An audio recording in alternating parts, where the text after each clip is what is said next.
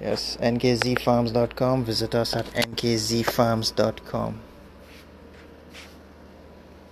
Today, I want to talk about supply and demand. And supply and demand of seasonal products, seasonal produce, and in particularly seasonal honey. A lot of people and members of the public who are not beekeepers, they don't recognize or may never know that honey production is seasonal. It doesn't matter which part of the world you're in, what type of bees it is, honey production is seasonal. The bees will produce honey all year round, but there's a period in time in every type of environment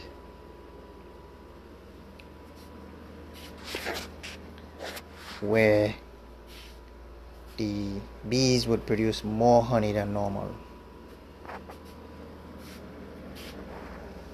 In the tropical regions, this is essentially the spring period. Also in the temperate regions, the spring period is the period in time when bees produce more honey and is considered the beginning of the honey season. This gives a particular challenge in the market, in the marketing of product, because we see the demand remaining constant and sometimes increasing, and the season may not be able to support an increasing demand out of the season, meaning the supply of honey will not be able to equal the demand because of the seasonal production of honey. This is a problem that we are seeing.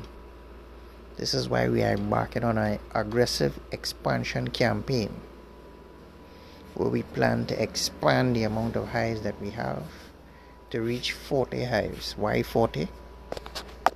Because after 40 hives, in order to manage more than 40 hives properly, I will definitely need full-time assistants. I think it is the maximum capacity that I could manage properly. Could probably go more than 40, but the management of the hives quality would decrease. But back to the supply and demand. We want to be able to supply the demand outside of the honey season. So in the off season, we must have excessive supply, so much so that we can actually embark on marketing and sales campaigns. A marketing and sales campaign would be very much more easier when you have the product readily available to supply. So we will be embarking on this expansion, which would obviously require capital expenditure and physical labor. Most important, physical labor.